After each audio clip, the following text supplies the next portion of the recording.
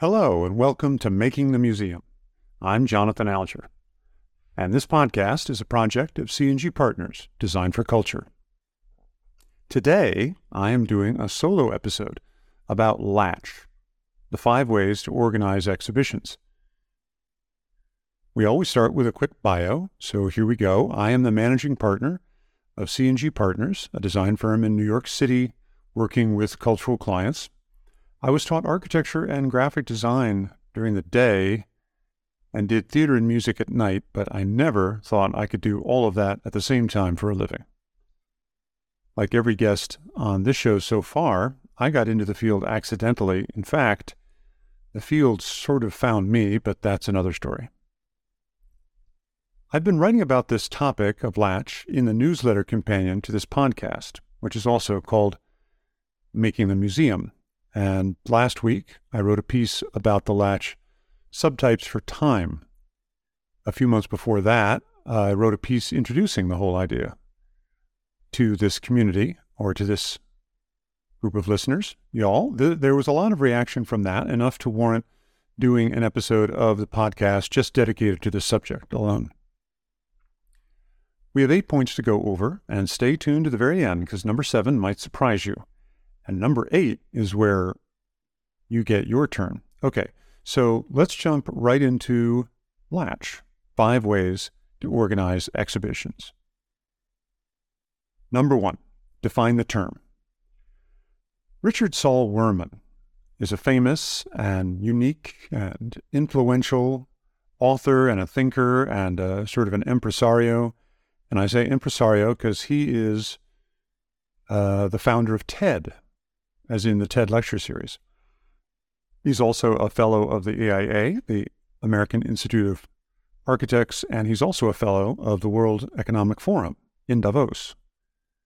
He has many fellows. I don't think there are many people who are fellows of both of those two fellowy things, but he is. And in 1989, he published an influential book called Information Anxiety, where he first revealed this idea that we're going to talk about today. In that book, he wrote that you can organize any kind of information, like the content of an exhibition, in 5 ways, and 5 ways only. The idea was that any form of information organization was one of these 5 types, or ideas, or approaches, or it was a subtype of one of them, and that there aren't any others. There's these 5, or forget about it. To make it easy to remember, he called this mental model, or this framework, L.A.T.C.H. L.A.T.C.H. Each letter in that word, and by the way, that word has nothing to do, I don't think, with any of the ideas in this framework, but it's a mnemonic. So each letter stands for something, and we'll go over what those somethings are, and then apply it to what we do here in this show and in this field. And in the end, let's see if we agree with him. We'll test out a few candidates for additions to L.A.T.C.H and ask whether Wurman left out any ideas. We'll see more about that in number 7. Number 2, what each letter means. Okay, here are the basics. L.A.T.C.H, 5-letter word, L-A-T-C-H. Each letter means something. L is for location, organizing by location, any kind of information. You can organize any kind of information by method 1, location. A is for alphabet, organizing information alphabetically. T is for time, organizing information temporally or chronologically. C is for category, organizing information categorically. H is for hierarchy, organizing information hierarchical. Actually, Wurman had talked about this framework before, and he had that last letter, hierarchy, was a C, continuum. So it was actually hierarchy, aka continuum. But L.A.T.C.H is L.A.T.C.H, and that, I guess, didn't fly as well. So we have hierarchy. And we'll explain all those in just a minute. But that's latch, L-A-T-C-H. Number 3, examples. Let's look at some examples of each of the 5. This is going to be the longest section of this podcast. L for location. That's by where. Where in the world, where in a region, where on your campus, where in your body is the thing. So maps, building directories, and wine stores actually are all organized by location. And here are some exhibition examples of L for location. Regions of the ancient world, like Mesopotamia, or Egypt. You could do an exhibit of antiquities or of objects or of art from the ancient world. You could organize it by region. Another one might be in an astronomy or a science museum. You could exhibit images or scientific findings in orbital order from the sun. It's in orbital rings. So my very excellent mother just served us 9 pies. Okay, Mercury, Venus, Earth, Mars, Jupiter, Saturn, us 9 pies. Uranus, Neptune, Pluto. Everyone in the universe but me thinks Pluto is not a planet anymore, but Pluto, you'll always have a place in my heart. And a third one here under location might be, for example, by height zone in the rainforest, from the rainforest floor or below the ground all the way up to the canopy. So in a natural science museum, we could have an exhibit based on where up a tree, an animal or a plant might be found. You'd have, capybaras down at the bottom, and you'd have tree frogs in the middle, and you'd have butterflies at the top, and above that, you'd have a scientist in a hot air balloon or something. The next one is A for alphabet. So alphabetical order is used when there's a lot of data, and the data is made out of words, or words are the way that the data is organized. So this obviously relies on information being in words written with letters that use a common alphabet. And alphabetical is sometimes used to eliminate the appearance of favoritism. If you're going to do, like, say, an art exhibit or an art gallery show or sell art, you might just alphabetize the artist so it doesn't look like you're putting one more on a pedestal than another. So in real life, address books, dictionaries, and indices, anyway, that thing at the back of a book, those are all alphabetical. So here are some exhibition examples of A for alphabet. You could, in a history museum or a museum or an exhibit about Native American culture, you could have a whole exhibit about Native American words used in the English language that we use today in the English language more broadly. Like, I guess in alphabetical order, you could do moccasin, and then you could do powwow, and then you could do tomahawk.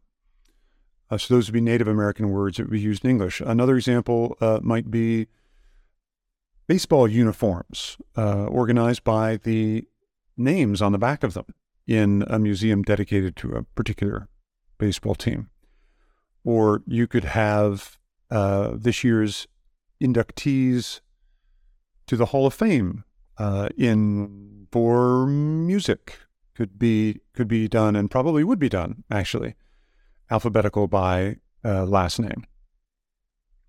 I don't know whether Lady Gaga would be under L or under G, but I don't know. We figure it out. T for time. And that means organizing by chronology, by seconds and minutes and hours and years and eras. So life itself is chronological, right? And so is this podcast, in one sense. You may be thinking, when is the chronology of this particular episode going to be over? Don't worry, it will be over soon. Feature films and fiction novels are usually also organized chronologically. Not always, but almost all the time. And by the way, we'll come back to some examples of subtypes of this one, T for time, in a short time. See what I did there?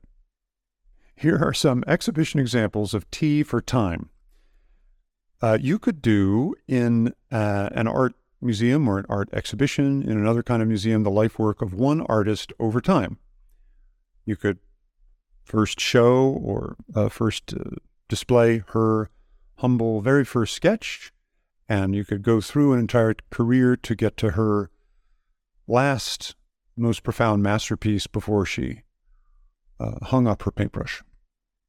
You could, in a, let's say, a large library in a Western town, you could have an exhibit that would be a timeline of literary cowboys. Why not? Or here's a third example. You could do a century of mops. A century of mops. I don't know where that one came from. Okay, C for category. That's the C in L.A.T.C.H for category, and category means categorical by shared similarity of properties or attributes. And that could be things that are similar in size or similar in color, all the pink things, or similar in flavor, all the spicy things, or similarity of origin. So, for example, dog shows and grocery stores are both organized by category. All the dairy stuff is over there, and all the produce is over there, and all the Newfoundlanders are over there, and all of the French bulldogs are over there. Here are some exhibition examples that you might have for organization by category.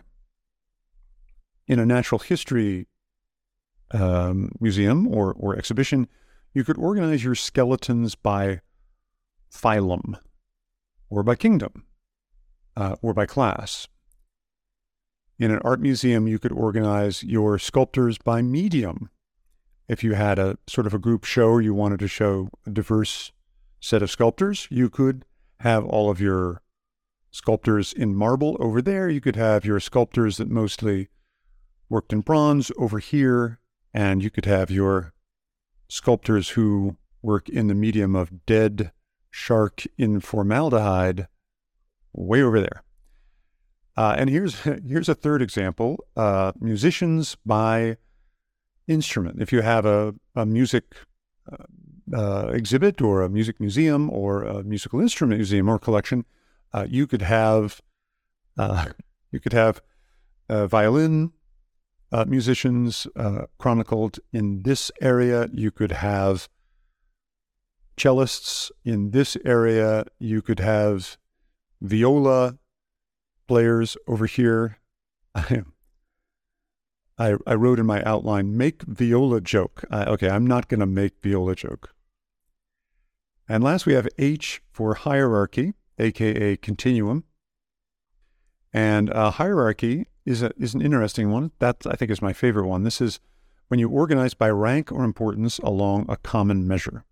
So that would be order of increasing size, or organizing things in a line by order of decreasing duration of an effect, or order of increasing cost, like in e-commerce, or in descending order of priority, like a to-do list might be ranked that way. So what things are ranked in normal life this way? College rankings are ranked that way, except there are 41 colleges tied for number 2 for some reason. Restaurant reviews are ranked that way. You have your 5 stars and you have your 1 stars. Everything for some reason is 4.3 stars. I don't know why that's true. And of course, marathon results are also organized by hierarchy, otherwise known as continuum. Except, of course, for my marathon results, because that would just be did not finish marathon. So here are some exhibition examples of organization by hierarchy, some made-up ones. You could, in a museum or in a zoo, in an aviary, you could organize an exhibit about birds from small to large. Birds, as a group, are very dimorphic. The littlest birds are very little compared to the biggest birds. hummingbirds and ostriches, or back in the day, I guess, dodos or elephant birds when we had those around. Second possibility, a second random example would be in an air and space museum or an aeronautical museum or possibly a military museum. You could organize your rockets or stories about rockets by short-range rockets to long-range rockets. Probably also happen to be short rockets to long rockets, I guess. I don't know. This podcast is not rocket science. So the third random one here that I just made up could be in a museum about, let's say, the Grammy Museum, or a museum about music. You could organize stories of songs or songwriters or performers by the number of weeks that their hit song had at number one on the charts. Let me do a quick station identification. If you're just joining, you're listening to Making the Museum. I'm Jonathan Alger, and this podcast is a project of C&G Partners designed for culture. If you find this show valuable, please help spread the word to others who might as well. You can rate this show in Apple Podcasts or Spotify. You can also write a review in your Apple Podcast app, a quick review, or you can just tell a friend. Grazie mille for helping to spread the word about Making the Museum. Now back to the show. We're talking about L.A.T.C.H, the 5 ways to organize exhibitions. And next up, number 4. Number 4, subtypes. So each of these 5 latchy things do not only have examples like the one we talked about before the break in number 3, they also each have subtypes. They could have a lot of subtypes, actually. So let's just take a look at one of the 5 latch types and expand it with some subtypes that fall under it. And I won't go into every letter here, don't worry. If you'd like some homework, try researching and creating a list of subtypes for yourself once you've narrowed down which major type you'll use for your next exhibition. If you do the homework, you will get an A. Also, if you do not do the homework, you will get an A. Be mindful of which path you take there. So here's a topic I recently wrote about in the 1-minute newsletter companion to this podcast, and that topic was 5 twists on chronology. Chronology, T for time, is a common exhibition structure. But there are more twists on that than you might think. Subtype A is linear chronology, and that means events in the exhibition are exhibited in the order that they actually occurred. You could have a flashback or 2 for clarity, more on that in just a minute, but otherwise, this is a classic. World history textbooks are organized as linear chronology. Linear chronology does not mean that you wouldn't have gaps. There could be, if you're doing a timeline of the universe, there's a lot of exciting stuff in the first second, and then there's about 1 billion years before something interesting happens, so you might treat that as a gap. Subtype B is real-time chronology. That is pretty rare. It's a sort of a close cousin to linear, and we might be familiar with that from serial TV. There's a famous old broadcast TV series that is in reruns called 24, and that was a thriller that was filmed and edited and written to feel to the viewer like it was taking place over the same amount of time as the hero was going through what he was going through. He basically had the worst 24 hours of his life. So that one basically evokes real life. And you can also do that in an exhibition. For example, you could have a section of a show that's about a tragic event or a famous battle or an attack that chronicles that event in by orders of minutes, and does so in such a way that the visitor to the exhibition could consume that information in the same amount of time at the same pace, giving them the feeling that they're living through it. And this has actually been done, and it works pretty well. Subtype C is reverse chronology.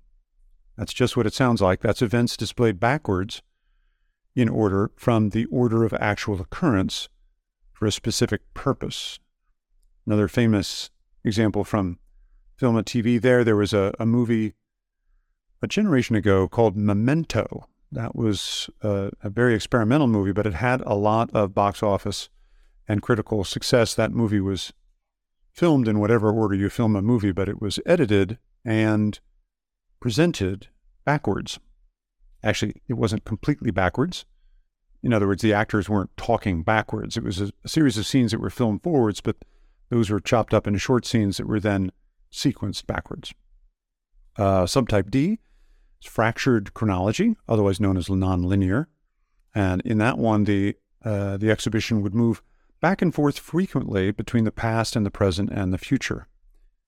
And there, the narrative is not the same as the actual sequence of events at all. It is, but it's kind of cut up and presented differently. So another classic cinema example of that would be many films by Quentin Tarantino. For example, the classic Pulp Fiction shot, again, however you shoot a film, but it's presented in a fractured way. And it's actually the audience's job to try to figure out what is going on. And it's this way of presenting chronology requires an audience to be very active, to actually assemble the story in their own minds. That makes it an interesting choice for exhibitions where we want brains to be on. Fractured chronology, nonlinear chronology, can only occur because of two techniques that are used to generate it. And those are flashbacks, that's D1, flashback. And that's one of the two techniques that makes nonlinear or fractured chronological storytelling. That's a jump backwards in time to make a point without disrupting the overall flow. From there, you could jump back into the main timeline or not. And the other one, of course, you might be expecting this, is the flash forward. There's flashbacks, there's also flash forward. So you can jump into the future and show what's going to happen. Two people are considering getting married in this scene, and one of them sort of flashes forward to 20 years from now, imagines what being married to this person is, and decides whether to do it or not. And then last but not least is one of the most famous subtypes of T for time chronology of them all, and that is framed chronology. And that's a very fancy word for something we've seen a million times. That's a fancy word for story within a story. In a framed chronology, really the whole story, all of the information, is one big chronological flashback, one big story. Almost the entire story is one linear chronology piece, but it's presented as a flashback in the middle of the experience. And you have something at the beginning and the end that introduces that experience, often a narrator or an event that happens, and then you actually flash back immediately, and the rest of the story is catching up with the present. That's a story within a story. So the upshot of all of these subtypes is that basically chronology, T for time, one of the 5 L.A.T.C.H approaches, is quite common. But there are twists in the form of subtypes. Number 5, combinations. We're on number 5 of our list of 8. The point of this one is, of course, that no one is saying you can only use one method at a time. In fact, combinations are probably more common than simple, straight-up, pure one type. A streaming music app might be first organized by genre, like K-pop, jazz, death metal. That is, by the way, 3 genres, not one genre. That organization by genre is really organization by category, and then within that, you might have your streaming music app organizing music alphabetically by performer's name. L for lady and G for Gaga. Also, a family tree is a combination. It's hierarchical because there is a continuum over time, but it's also linear chronological, in parallel. And that is simply because in a family tree, no one on the tree can be born until at least their mother is. I think that's still, yes, regardless of scientific advancement and the state of CRISPR, I think that is still true. No one can be born until their mother is. Glad we settled that. The periodic table of the elements is also a combination. The left, right, top, down order of that kind of crazy looking grid is by increasing number of protons. And the rows are each a category with the same electron ground state energy level, and the columns are each a category with the same electron valence, which is totally cool. Here are some combination examples for exhibitions. You could do the art of the world sorted into country galleries, which is location, and then within that be alphabetical by artist. Or you could do the history of a dramatic time period as a linear chronology, but do subsections thematically. And thematic means categorical by similar theme. And many, many history exhibits actually are exactly that combination I just described. You could do another exhibition about birds. We should have many exhibitions about birds, clearly, with one section organized by region, and that would be L for location. Another section of the exhibition by size, that would be H for hierarchy. Another by habitat type, which would be C for categorical. And another by level of endangerment, which would be H for hierarchical. The fewer birds in a species, the more endangered they are, and you can express that along a continuum, unfortunately. Those are all combinations. Sometimes you might have an idea, but it doesn't feel quite right, for an exhibition. And so maybe what we're finding out is because the latch types you're working with aren't quite the right fit, or maybe you're combining types in an awkward way or repeating combinations, but you didn't know why. So maybe now you will know. Number 6 out of 8, testing other approaches.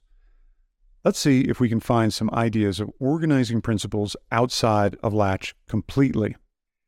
I'll pull out a couple projects I've led the design for.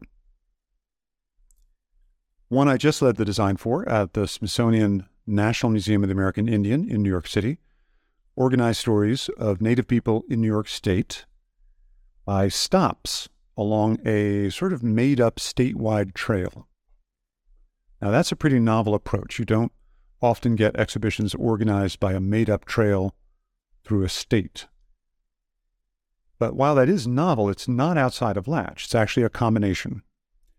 It combines L for location, that's the stops, which have physical coordinates, and H for hierarchy, which is the continuum of progress along the trail from one stop to the other in a particular order. That's a combination.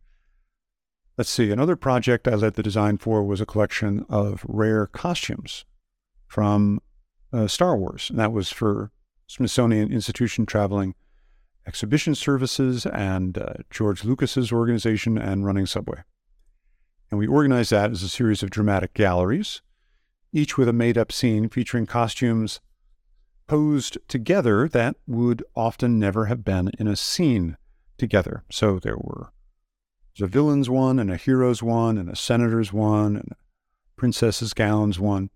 But actually, while doing it that way wasn't something anyone else had done yet with that material, that wasn't actually outside of Latch. That was also, actually, I think that was just one style. That was just categorical. It wasn't even a combination, except there was one gallery within that just had the princess's funeral boat.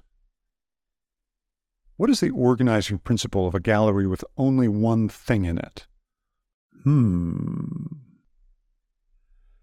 And another project I led the design for was Jefferson's Library at the Library of Congress, which is there now.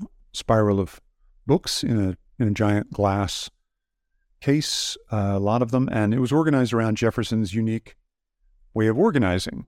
He used the principles of Lord Bacon and organized by memory and reason and imagination and not by the Dewey Decimal System.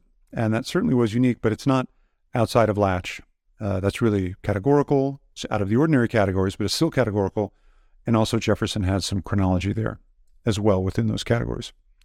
So all three of those are novel ideas, but there's nothing there that's actually outside of Latch. But just wait. Number 7, 2 more types? ?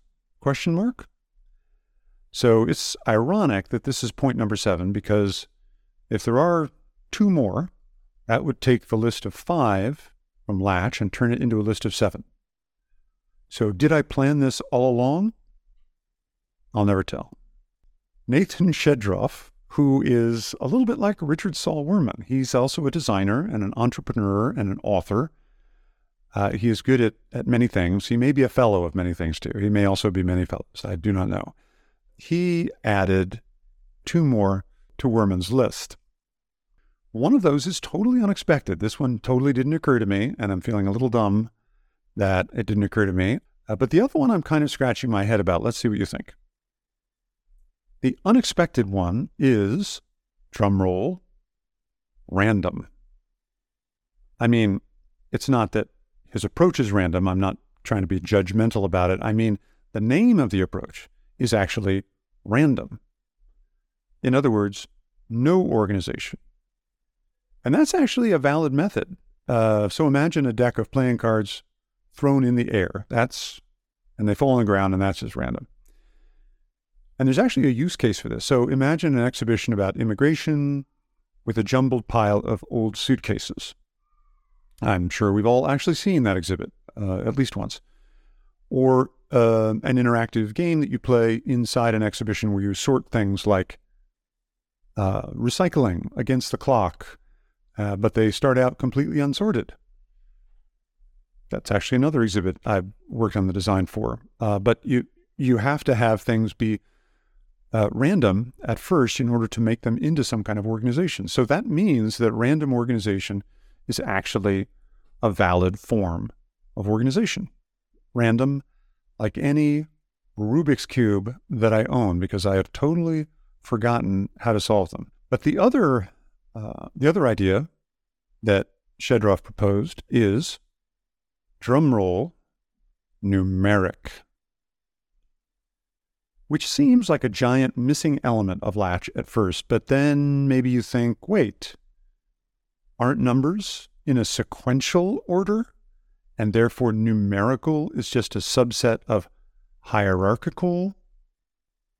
Anyway, at this point, my brain kind of overheats, and so I'm not going to think about this anymore at all whatsoever until we get to number 8. Number 8, audience participation.